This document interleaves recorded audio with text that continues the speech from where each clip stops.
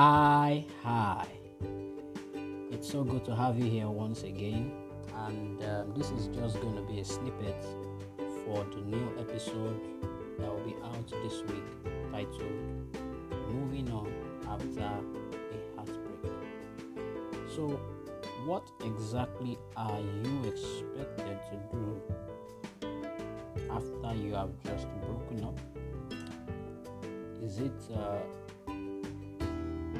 how do you move on? How do you adjust your emotions to how you are expected to feel?